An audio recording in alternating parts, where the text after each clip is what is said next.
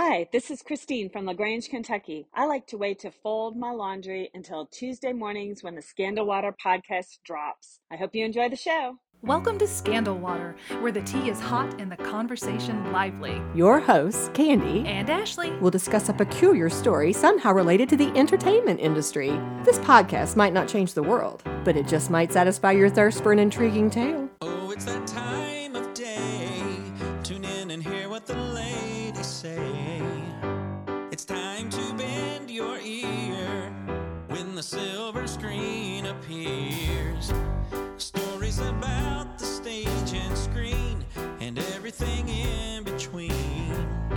So come on and join the fun. The curtain opens in 3, 2, 1. Stories in Scandal Water, it's where you need to be.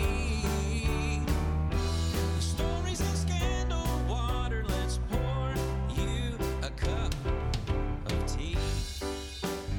Good morning, Ashley. Good morning, Candy. We are here to talk about a movie I just love. I know you do. I This do. is your turn to wax poetic. Yes, I love this one. The Proposal. Yes. It's our final choice. I know, for I'm sad it's I know, over. this has been a good month, but our theme this month, Love is in the Air. The Mm-hmm. Proposal is our final rom-com that we are going to be highlighting. Why did I choose The Proposal? Goodness, this is a movie that I have watched numerous times. A lot of times what I've noticed is I think when I was younger, there were a lot of movies that I would rewatch, but I don't do it as much. Yeah, there's not as much time. No, you're too busy. And so it's almost rare that I rewatch movies now unless it's for some specific purpose. This is one that I have seen several times. Really? And I still laugh. That's funny. And I still cry at certain points. I do. Oh, goodness. I really like this movie. Good. I mean, obviously it's not a perfect movie, but I really like it. And what's interesting is apparently I am not the only one, because when I started researching, I came across a Screen Rant article that was published within the past week, and it said that The Proposal was on Netflix's top 10 list for the week of January 8th through the 14th. Just this past, For us. mid-January, Yeah. right? So they had a little quote that says, "The romantic comedy occupies the number 4 spot on the list,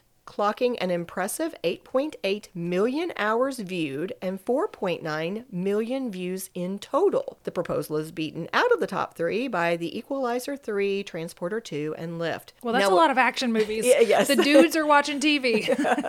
But it's interesting because Ashley and I actually just kind of off mic talked about this, and what we realized is how quickly things change because Netflix has now removed The Proposal Right. from their offerings. Right. It's on other streaming services. But Yes, but how quickly it is for us. You and I are recording, what is today, the 23rd of Yes. January? So we're a month. You guys will be hearing it at the end of February, but for us, it's the end. And this was just number 4, and you guys took it off Netflix? What's right. going on? Doesn't make sense. Might be back on by the time this airs. Check it out. See, if not, I saw it on Amazon Prime. And it's on lots of other Yeah, streaming yeah. services as well. But the point is, even all these years later, because it came out in 2009, so we are talking 15 years. 15 years. It's still a movie that people enjoy.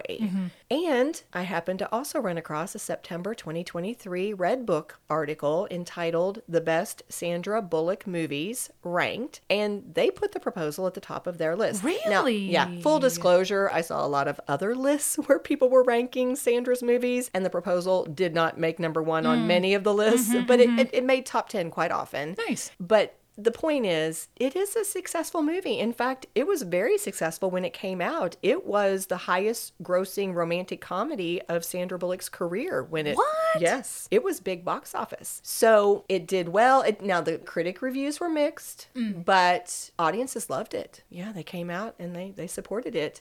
It was made on a budget of $40 million, but the movie ultimately grossed over $317 million worldwide. And in fact, that same Screen Rant article commented, quote, "It ranked as one of the best forming romantic comedies, bringing back significant interest in the genre, partially thanks to Bullock's performance." I am flummoxed. That is amazing because she'd done so many other, and this is the one. I mean, not to say anything bad about it, but just like her cutesy little While You Were Sleeping and that No, kind no, of no. stuff. It said it was her highest grossing romantic comedy at that time. Okay. It didn't say it was her highest grossing altogether. Okay. So I'm not sure if it was her number one movie. Gotcha. That's a distinction we might have to check into. Regardless, Yeah. it did really well. Yeah, that's the point. Let's give a little bit of background and then we can start talking about the movie itself. The Proposal was directed by Anne Fletcher, who had just come off of directing 27 Dresses at the time she made this movie. Okay. It was rated PG-13. Definitely.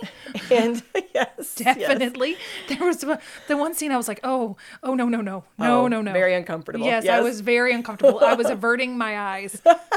Oh gosh. Oh, that was an interesting one for them to film too. They talked about that. But a summary from IMDb says, for 3 years, Andrew Paxton has worked as the assistant to Margaret Tate, hard-driving editor at a New York publisher. When Margaret, a Canadian, faces deportation for an expired visa, she hatches a scheme to marry Andrew, and he agrees if she will promise him a promotion. A skeptical INS agent vows to test the couple about each other the next Monday. Andrew had plans to fly home that weekend for his grandma's 90th, so Margaret goes with him to Sitka, Alaska, where Mom, Dad, and Grandma await. Family dynamics take over, tensions between Andrew and his dad, an ex-girlfriend, Andrew's dislike of Margaret, and Margaret's past color the next few days, with the INS ready to charge Andrew with fraud. Right. Yeah. That's a good setup. They definitely had some high stakes. Uh-huh. Yeah. Although Brian and I watched it together and we were like, how long is this weekend? Because it seemed like there was a lot of nights and days and like, It just shouldn't kept on going. When is Monday? So yeah, that was funny. Well, in terms of casting, Sandra Bullock was the person who played Margaret Tate. Julia Roberts was their first choice, but she reportedly refused to take a pay cut, and that's when Sandra stepped into the role. And I personally think Sandra Bullock was amazing in it. I do too. Are you a Sandra Bullock fan? I am.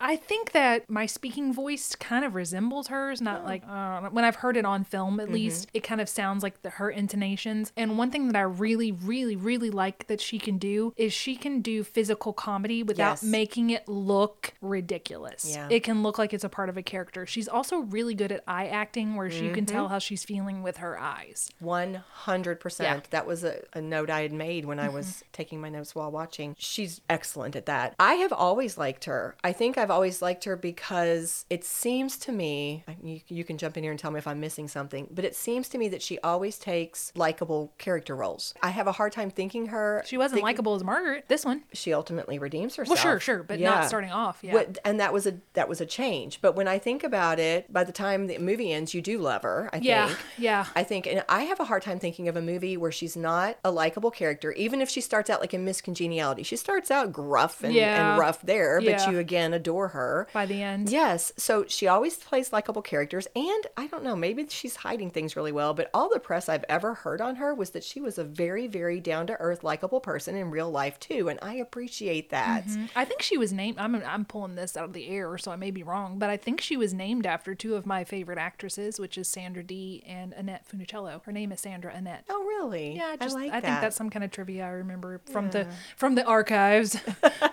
Pulling it out there. Well, I looked it up because I couldn't remember. I knew Meg Ryan is the queen of rom-coms. I wondered, does Sandra Bullock have a title? And apparently she is called America's Sweetheart. Well, that's been used a bunch though. Yes, I Julia agree. Roberts was called America's Sweetheart. I agree. Yeah, But she's not okay. the single America's. Yeah. Well, they also said that many times she's referred to as the girl next door. Yeah, that seems better. Well, obviously, huge number of hit movies behind her. This is one of them. And I think, and not just Candy thinks, but a lot of people agree that part of the success of this movie was the chemistry that she had with Ryan Reynolds.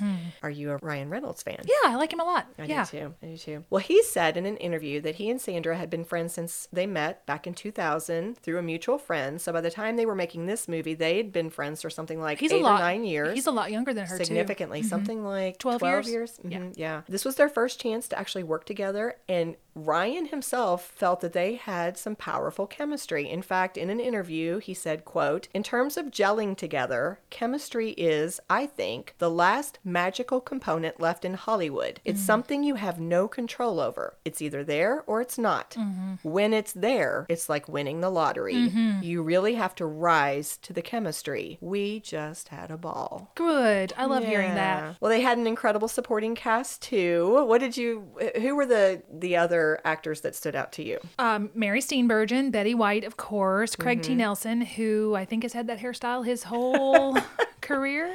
It works for him. Nothing negative about it, but it's just like, I think he's had that hair forever. Mr. Incredible, you may know him as that. But yeah, I thought, I will say that we could talk about it later, but his family made me think that there's something wrong with me when I was watching this, because the blatant invasion of privacy, the no boundaries in this family, I was like, Margaret, this may be red flags. I know you're feeling real lonely and you're like, oh, your family. I'm like, girl, you need to set some boundaries up because this family is too much. There was that one point where they kidnap Margaret and they take her out for Girls' Day and blah, blah. I looked at Brian, I was like, this is my nightmare. I swear, this is my nightmare. If these people did this to me, I would just be like, get me on the plane. I don't want this. The bet is off, whatever. Get me out of here. Yeah. Yes. Yeah. I'm just super, I guess, private or whatever. She thought this family was amazing. I was like, get me away from this family. Yeah. But they're delightful people, I'm sure. Yes. Well, you nailed it. But like, just to kind of flesh out a little bit more, Betty White, everybody acknowledges as the scene stealer in this movie. She was amazing playing Andrew's grandma, Annie. Her most famous scene, everybody knows, is when they are chanting around the fire and singing the song. According to IMDb trivia, though, Betty almost passed on the role because filming would mean having to spend 10 weeks away from her golden retriever. Why not let her take her golden retriever? I don't know. She's Betty White. Let her have what she wants. Whatever Betty wants. Give it to her. Betty could have it. Yeah. Right. But either she did take her dog with her or she made the sacrifice because obviously we were lucky to have her in the film. Mary Steenburgen was the supportive mom to Andrew. Craig T. Nelson played the dad who was in conflict with Andrew. He wanted Andrew to take over the company and so the family business. So there was a lot of tension between them, which was a plot point. Malin Ackerman played Gertrude, who I thought was so incredibly sweet and likable as his ex. She was. And I was really glad that they chose the route of her not being a rival, that she was just she was an imagined rival where Margaret's thinking, oh, I'm taking him away from all of this and this could be his life. But they had made their decision and they were just fine with it. And there was no romantic rivalry. It was just all in Margaret's head, really. Although I definitely got the impression that Gertrude would have taken Andrew back if he were willing to live there. She just didn't want to go to New York. She didn't want that life. Yeah, she was more of a homebody. Yes, she wanted to be. And so had he decided to take over the family business, I had a feeling she would maybe open that door again. Absolutely. Okay, I thought the other scene stealer was Oscar Nunez, who played Ramon. Except for that one scene. I was, if I had been Sandra Bullock in that scene, I would have died. I would have just died. I cried laughing the first time I saw that. I was mortified for him. So inappropriate? Yes. But wasn't it? It was funny. No, it wasn't funny to you. No, well, I mean, you had to like avert your eyes. I had to avert my eyes. I just couldn't. I was physically. It was so uncomfortable. Yes, it was so uncomfortable. And I was just thinking of the filming of it. Like I just can't get past the filming of this. Right. I agree with you. It was so unbelievably uncomfortable, but it made me laugh. It was so awkward that I laughed through it. I'm very happy. But he was hysterical. And at the time he was filming this, you guys, he was still working his regular gig on The Office. That show did not end until 2013. And it's so different than his character on The Office. Well, and he was the jack of all trades. I mean, that was so funny the way he just kept appearing all around the town. It was just, to me, I thought he was hysterical. And he obviously had a thing for Margaret. Oh, clearly.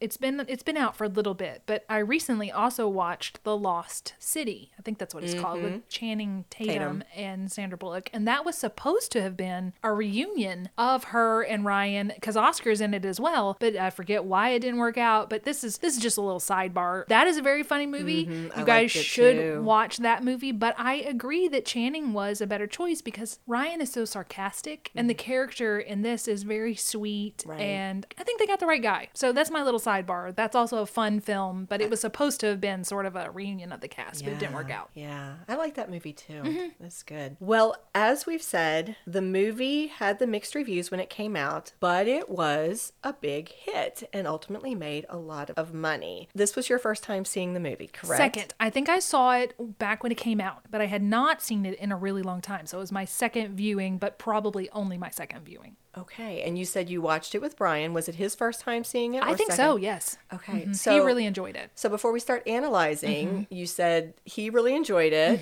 What was your take on it? You seem a little hesitant. I did enjoy it, but the family bothered me. That was, like I said, but I think it's totally me. It was just a me thing where I couldn't get past like how I went some self-reflection, like what is wrong with me that this family startles me, how like all-encompassing they are. I'm like, get away, get away, get away. But I enjoyed the performances. I thought it was cute. I liked their relationship together. So all of it was good, except that whole family element just weirded me out. That actually It kind of turned Yeah. you off a little bit. a little bit to the family, yeah. You know, it's funny. I mean, obviously, I feel like that's part of a comedy, especially one Yeah. that relies on a lot of physicality Yeah, and kind of leans into being a bit over the top, is that they do, you know, that's part of the humor is going to some extremes. But I actually was thinking that may be something that they were leaning into, the whole theme of family. Yeah.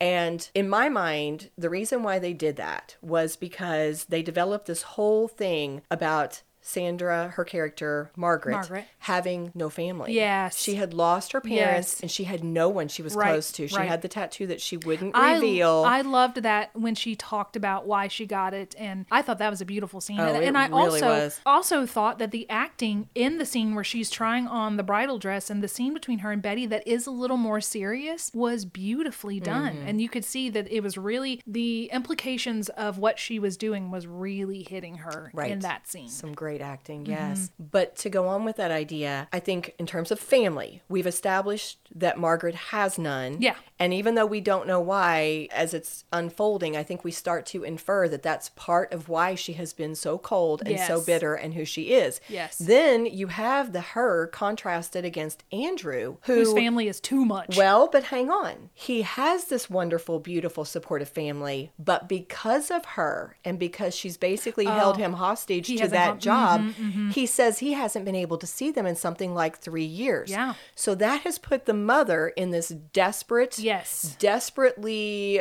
needy Yes. situation with him where she openly says he's never going to come back if you keep fighting with him, to her husband. Yeah. If you keep fighting with him, you're going to drive him away forever. He'll never come back. So she is in such a place of concern that she doesn't get to see her son enough, that he's away. Dad is in conflict, again, because of Margaret. Yeah. He feels like it's Margaret's fault. Margaret is mistreating him, but yet her son is still putting up with all this stuff because he wants the promotion. He wants to be an editor. Right. He also thinks that his son, when he says, I'm engaged, he thinks that he's using this woman to get ahead, which he does not approve of. Exactly. But I feel like I'm kind of talking in circles, but I guess to try to bring my point home, I think what we have here is one person whose place in life is very, very unhappy because she doesn't have family. One person who has family, but his situation is not what it should be because of the circumstances. And then ultimately by the end, both of them recognizing we love family. Yeah. There's healthy boundaries, of course, Yeah. but the fact that this is what she's always wanted, this is who she is, this is what actually brings the happiness. Yeah. This is what fulfills her Yeah. and actually makes her become, her arc is she becomes the person she wants to be, the better person because Of this family. His family does that, I think. So yeah, over the top, but I think also trying to drive home a point. Yeah, I agree. That's Yeah. what I said. I think it's something wrong with me. So thinking about how the movie starts, it's hard, right? Margaret Tate's character is so cold, so awful. But I think that, again, they go to the extremes. We have to understand how high the stakes And are. we know she's mean because she has a ponytail. That's so true. They use It's like, oh, her hair is tight in a ponytail. At the end, it's down. they I know, I symbolic know. things. Yes. Symbolic things. Her clothing loosens up too. Yes. It's all the tight Yes. outfits and the high heels. Those heels, I was like, Oh, girl. how did you even walk in those, right? I mean, I was thinking the same thing. But what they wanted us to see, I think, is they were trying to very clearly establish the identities of these two people in their workplace. She's the one that they're sending notes around the office. The witch is coming. It's Which here. old tech? Did you know 2009 and all that old tech? She said a little site called YouTube, I think. Like, girl. That's so funny. Yes. And then the stakes for him is you can tell how much he cares, that he's willing to like drink the drink, that her coffee, just in case he Just in would ever case he spills it. and bribes that other man, gives him his tickets to trade the shirts because he's got a spill on his. You just see how high the stakes are and how much it means, how much under her control he is. Yeah. And how fast that changes. Yes. Boy, he's just like throws it all off. Like, oh, the tide has turned, sister, and now you're going to do what I want. As soon as they get to, I think, well, okay, I guess it was actually before then when he's got her over the barrel and he says, I'm not going to do this unless I get the promotion. Yeah. But when they get to Alaska, all bets are off. Oh, yeah. I mean, he is in control of everything. She's going to carry her own suitcase. It's a little like Overboard. Do you remember that? Goldie Hawn and Kurt Yes, Russell, where he yes. was treating her terribly. Yes, 100%. But it was funny to me that in the midst of it, even though she has so much control and power over his future, over his career, over his life, because he straight up says, because of you, Yeah. I never get to see my family. Yeah. He still is able, I think it was part of his character development, that even in that situation, he still is able to talk back to her and get away with it. Yeah. He is able to speak his truth in certain ways Yeah. and still stay within the boundaries. For example, I wrote this down. I thought they had such a great banter where they Back would and go forth. back and forth. She said, is that your family? Yes. Did they Did tell you to quit? every day? Single day. Yes. Only every day. So even when he's trapped, he's firing back. Yeah. And that, I think that's part of what makes him so likable from the very beginning, because otherwise you're like, why are you doing this? Why are you letting somebody do this to you or stay in this situation? But you understand how desperately he wants to be a writer, to be an editor. Speaking of a writer-editor, I have a question for you who've seen it. You've seen it more often than me. Is the manuscript that he wanted to be published someone else's, where he says, you need to read this and we need to publish it, and at the end she leaves a note and says, you're right, you have a good eye, I'll make sure this is published? Or is it his manuscript? I was a little unclear. Oh my goodness. I'm going to question myself. I've always thought it was his. That it was his. Somebody let us know, because I was just unclear. I thought sort of that it was his, but then when she said, you have a really good eye, you're right, this is a good manuscript. Why would he have a good eye if it wasn't? If it was his own. If it was his own. Right. You That's have a really you good have a good point. talent. Right. You know, just the way she phrased it. Well, you may be right. I may have misread this the entire time that I've seen this movie. I I don't know. definitely know he wants to be the editor, and so Yes. that would be very important for him to have the But good he does eye. ask her, have you looked at my manuscript? I don't know. Yeah. A little confusing. That's okay. Well, I'm looking at the time, and I think maybe we should take a little break Okay. here and then come back to talk more about the movie. Let's do it. Where do you sip your scandal water? Do you catch up on the tea while folding your laundry? Sitting at your work desk? Working out at the gym? With the new year, we are also ringing in a few fun changes at Scandal Water, and one of them is including more listeners' voices in our episodes. So send in your shout out telling us your first name, your hometown, and where you are or what you're doing when you listen to Scandal Water, and you just might hear a voice you recognize starting one of our upcoming 2024 episodes. Email your audio clip to scandalwaterpodcast@gmail.com. The voice memo app on your phone will work just fine. Cheers!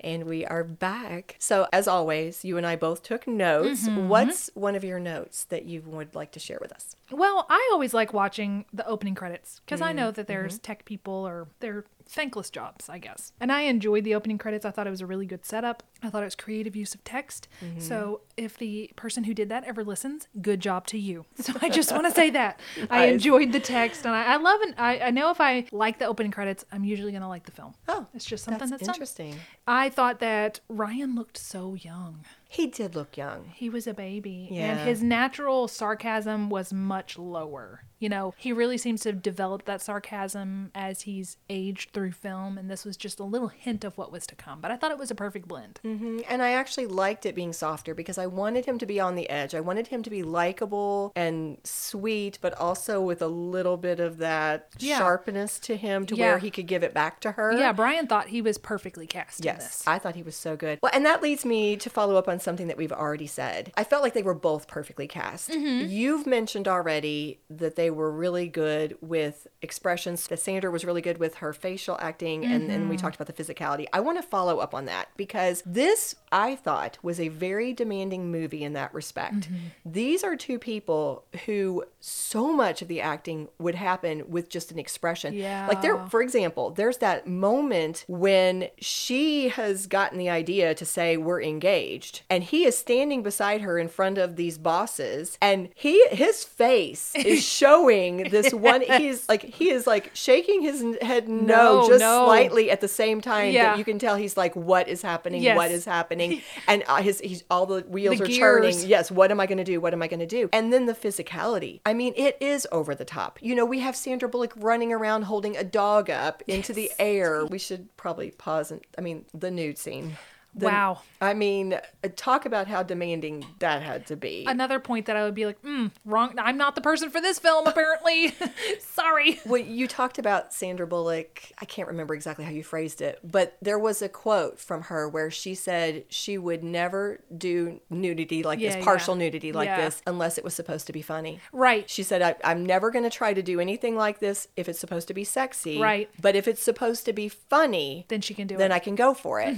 That's what they did. Both of them talked about behind the scenes how incredibly choreographed and awkward, but the fact that they were friends and there was coverings, strategic coverings and different things. And her body was beautiful. That's why I'm like, well, I wouldn't get hired for this because she was so shoot. fit. Yeah, They both very, were. very, very Yes. fit. But again, kudos to both of them for facial acting and their physical acting because Where she would grab at him and he would like get out of the way. Yeah, it was very, and I think she's also so good at being vulnerable. You know, she has this icy exterior, but then once she starts to quote unquote thaw out, you just really see that the ice was there to protect her. Yes. And I loved it that they did it through a lot of times their pillow talk. I think that's such a, I don't know, it's not a common thing to see in a lot of movies, but it was so well done that they're separated and yet in the darkness, in that room, she's on the bed, he's on the floor, and that's when she tells him. Because she couldn't see him. I think part of it was that she just couldn't see him, so she felt it was like just saying it out into felt the air. safer. Although I would have at least let him sleep on the couch at the end of the bed.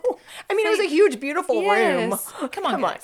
Well, and you know what? That reminds me, if you don't mind, this I think follows up on that. Because it was the device. They used the device, or whatever you want to call it, that idea of having to get to know each other in order to be able to answer those questions. Which is also in the movie Green Card. Oh, I Have haven't you seen that. They had to, No. that's what they had to do. They had to learn all about each other. Well, and I love that. I thought it was, first of all, it was fun, and it was also funny. They used it to do some very funny scenes, especially when they came back to at the end. I thought that was delightful. Yes. But it was a great way for us to get to know them. It was a great way for them to bond, and that's what led to that vulnerability where she opened up and told him about, I mean, to me, that was such a big moment when she tells him about the tattoo, and then she also says, when I fired that guy that day, I went in there and cried. I went into the bathroom and I cried, and I was like, we can like her. She is a good person underneath. There's something there. Gosh, what point was it in the film where I thought, I bet she went into the bathroom and cried again? Is it after the family comes in? It's right before she gets on the bike and ends up with Betty down at the campfire. But something happens and she says, I gotta go. And she goes into the bathroom. And I thought, I bet she went in there to cry. Yeah. I like the way you phrased it. You can literally see her thawing. And she's good at showing that. And we go right with her, or at least I did. So the next note that I have is another old tech alert where they go to the dial-up cafe in Sitka in 2009, and she has to use dimes to access the internet. But was that supposed to be funny even in 2009? I the think fact so. that Yes. that they were so outdated Yes. because her cell phone had just been stolen. Right, And she's right. in constant contact with her editor Wasn't job. it? Yeah. Yes. And I also thought it was a way for her to be away from him, to see through the window of him talking to Gertrude and to see. And even Brian was like, do you think that does she feel jealous, or what do you think she's feeling in that moment? I said, I think she's feeling that I'm keeping him from this life. I think she's feeling guilt more than jealousy. Because she really liked Gertrude. She said she's a sweet girl. I didn't feel any jealousy. I felt like she's thinking, this is the life you should have, and it's my fault that you don't. Yeah, I think we're starting to see for the first time, she'd built the wall around herself after she lost her parents. And for the first time, she's starting to think about him, like somebody other than herself. And she's thinking about his happiness and him as a person and not just herself and what she wants. Right. Said this before, but in the scene with the necklace, I thought that Betty is such a good serious actress. She's funny and she's quirky, but when she does the serious stuff, it's good too. Now, I thought the scene and the argument on the boat was peak acting from the both of them. I thought it was just, she gets on the boat, she's running away, because that's the way she faces stuff, is she runs away. She runs to the bathroom. We've seen her run from her problems. She gets on, she has to take off. And for them to be yelling at each other, and when she falls in the water, we've already set up, she can't swim. Right. And he comes and saves her and pulls her out of the water. And I think that is the real turning point of their relationship, where they start to really see each other. Yeah, that was a good scene. You know, just a little side note, it was cute. I watched this with Kennedy, and I was like, I'm analyzing this for the podcast. And so she was kind of going a little deeper than she normally would. And so when it had first started out, and the very first scene that we saw at the beginning of the movie was Margaret. Well, you thought she was outside. You saw a screen, and it looks like you're going through the woods on a bicycle. On the Peloton kind of thing. And then you realize she's on a Peloton, and not only is she on it, she's not even looking at the screen. She's not enjoying the scenery at all, because she's reading a book and she's marking it up. And you go immediately, you're labeling her workaholic. Yeah. And so when she's actually on the bike heading down to go to I hate nature. Well, but she heads down to that campsite. Kennedy said, "Oh, call back to the beginning. She's actually on a bike. Oh, true. She's actually now in nature, experiencing life, not just, she didn't say all that, but she said she's actually in the woods. She's actually living it now. She's experiencing it now." That's true. And I was like, oh, that's good. Good job, Kennedy. Good job, Kennedy. Another thing I noticed, to me, the part where I cried was when she was at the wedding. And I think this isn't kind of an actor perspective comment. Sandra Bullock does such a good job of not overdoing the super emotional scenes. Yes. She wasn't sobbing. Nope. She wasn't going high and out of control with it. It was such a controlled emotional scene. Those tears welling up in her eyes. They were there, but they didn't. Yeah. The incredible vulnerability. She humiliated herself. She took every bit of the blame. She wanted him to be scot-free from any legal, ramifications. And I was bawling. Oh, gosh. I thought it was beautiful, too. I read in Patrick Swayze's autobiography that he said the way to play a scene that's emotional like that is not to go full out, but just to let it be where you're on the verge of tears, and that is sometimes more impactful than actually just crying about it. But going to a little bit before that, before the wedding, the scene with the dad in the barn was the first time Andrew took charge and Margaret was silent. Oh, yeah, because before Margaret was doing all the talking with the executives, and she was like, you don't say anything. Now Andrew is the one talking to Dad and the INS agent, and Margaret said nothing. She was kind of off to the side, and that's the first time in their relationship that had happened.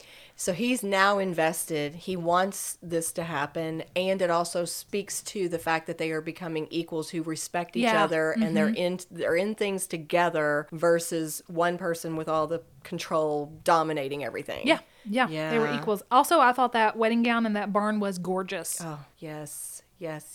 So the scene, I loved the full circle. Now when she's back in her office and she's having to pack up. Which, who packs in heels like that? Right. Okay. And that outfit. That outfit. Come on, girl. But it's so humiliating. Yeah, it is. And she's been dethroned. And everybody, because they still think of her as this awful, awful person, but we now know her as somebody who has done something selfless, who has changed, who has gone through a full arc. As Mom and Grandma say, the only reason she left is because she loves him. If she didn't love him, she would have gone through with the farce. 100%. And so that scene where everybody is watching her humiliation, watching her get knocked off her pedestal, and she's just having to kind of suck it up. It was heartbreaking. And I think that's what makes it, I mean, this is where the romantic romantic part comes in. It's a little fairy tale-ish, but if you're going for true over-the-top love romance, there is nothing more satisfying than Andrew coming in and in front of everybody. In front of everybody. Publicly Yeah. accepting and validating her as somebody who is worthy to be loved. Because that's what she always thought she wasn't. Yes. She was not worthy to be loved. Yes. And he comes in and he, in front of everybody, he shows them, no, she is, and I love her. Yeah, I did get teary at that. And the line, marry me because I'd like to date you. I was like, what a line. Oh my gosh. So cute. That was a great line. But I did. I got a little like did too. verklempt about the beauty of it. And where she said, I'm scared. And the way she said, I'm scared. He's like, so am I. It's going to be hard. But whatever he said, I don't know. I can't remember anything past marry me because I want to date you. It was just beautiful. And you see them like they're the couple now. Like you totally believe them as two people who love and respect each other as equals. And the eye acting was off the charts. So good. Although I do want to say one little shout out to a previous subject. The INS agent on the plane back home, he says, I'm like Elliot Ness. I always get my man. And I was like, previous subject. Woo! Yay. Shout out to him. Well, and then when they ended with the questions again. I know, it's so silly. So funny. So funny. I mean, like those little things like that are just wonderful touches because it was hysterical. You know, when he said, well, you got one right. Or something to that effect. Who are you marrying? And she got the name right. He's like, you got one right. So good. Whew. All right. Well, thank you for talking to me about The Proposal. You are welcome. I really do like this movie. Armchair Psychologist. Well, since this is our last episode of this month, this is our last Love is in the Air rom-com, I thought I would throw a different armchair at you. First, actually, I wanted to like call back to a previous discussion. Though. Oh, let's do it. What is it? Do you remember, I think it was in our Meg Ryan French Kiss episode, I asked you why the rom-com genre doesn't seem to be as popular anymore? Yeah. And we speculated about that. Do you have an answer? I don't have an answer, Oh, but okay. in doing this research, I came across an article specifically written about this topic, and it was a piggybacking on The Proposal. And what it specifically said was, here's a little quote, after success in the 2000s, the mid and late 2010s saw the mid-budget rom-com slowly transition from being a theatrical experience to one mostly relegated to streaming. Oh. And so the article goes on to say that the rom-com genre is not dead. They said new ones are released all the time, but it's usually sent to streaming now. Interesting. Nowadays, they don't give the same budget to rom-coms. So Gotcha. then they don't get the big name actors. They don't do the big movies. So now we get the action movies and these other Marvels. the sci-fis and all the different things on the big screen, and they just go ahead and send the rom-coms to streaming. That's Interesting. I know. I thought that was interesting. But here's the question for you. Why do we as a society like rom-coms still so much? What do they do for us? They take us away from real life. I mean, we've had this conversation with the Hallmark That's true. movies. That's true. It's just a respite from life is tough right now. It's been tough for I don't know, since life started. It's just always tough and you're always going through something, and we rarely have times where everything's going just perfectly in our lives, but for 2 hours or hour and a half or however long, we have a safe space where we can watch these beautiful people fall in love and beautiful scenery, and everything works out in the end. What wouldn't you like about that? You know? And I think you can correct me if you think I'm wrong, but I think rom-coms appeal to everyone. I don't think there's anybody who doesn't deep down inside look for love or hope for love. So just the very idea, the very premise behind this, it's got a general audience. That's something that we all like. And it's not an action adventure. It's not got the same drive maybe or excitement that they do, but you still have the same satisfaction. If they're done well, you've got the same humor. You do have a lot of events happening. So they're entertaining, they're fun, and you're going to leave the theater or your couch feeling good. Yeah. Yeah. There's no downside. There's just no downside. And speaking of love, Scotty has joined us, so you're hearing his little purrs of happiness. He likes a rom-com too. Yes. He is a rom-com. He's a little rom-com in a little body. Oh. He's a little bit of a nightmare, but makes you feel good at the end of the day.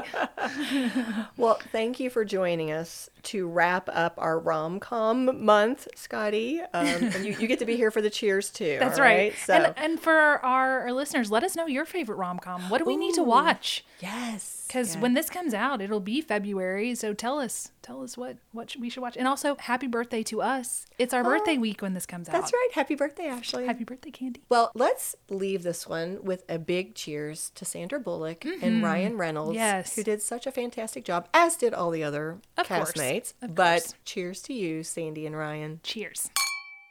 If you love what we do, please rate and review our show. Or you can become a supporter by making a donation through buymeacoffee.com/scandalwaterpod. Whether a single gift or a recurring monthly donation, it would go a long way towards supporting our work and allowing us to keep the tea brewing. At our website, www.scandalwaterpodcast.com, you can submit questions or your own story ideas, access our sources and show notes, see the merch we offer for sale, and more. You can join the Scandal Water community through our Scandal Water Podcast Facebook page or follow us on Instagram or TikTok at Scandal Water Podcast. This episode was executive produced by Candy Thomas, that's me, and Ashley Raymer Brown. That's me. It was researched and written by Candy Thomas and edited by Ashley Raymer Brown. A special thank you to Josh Martin, who wrote, composed, and performed the Scandal Water theme and other music, Matt C. Adams, who created the artwork, and Joshua Reith, who designed our website and provides ongoing technical support. As a reminder, this podcast is purely for entertainment purposes. The thoughts and opinions of the host during each episode of Scandal Water are their own and do not reflect the opinions of any future guests,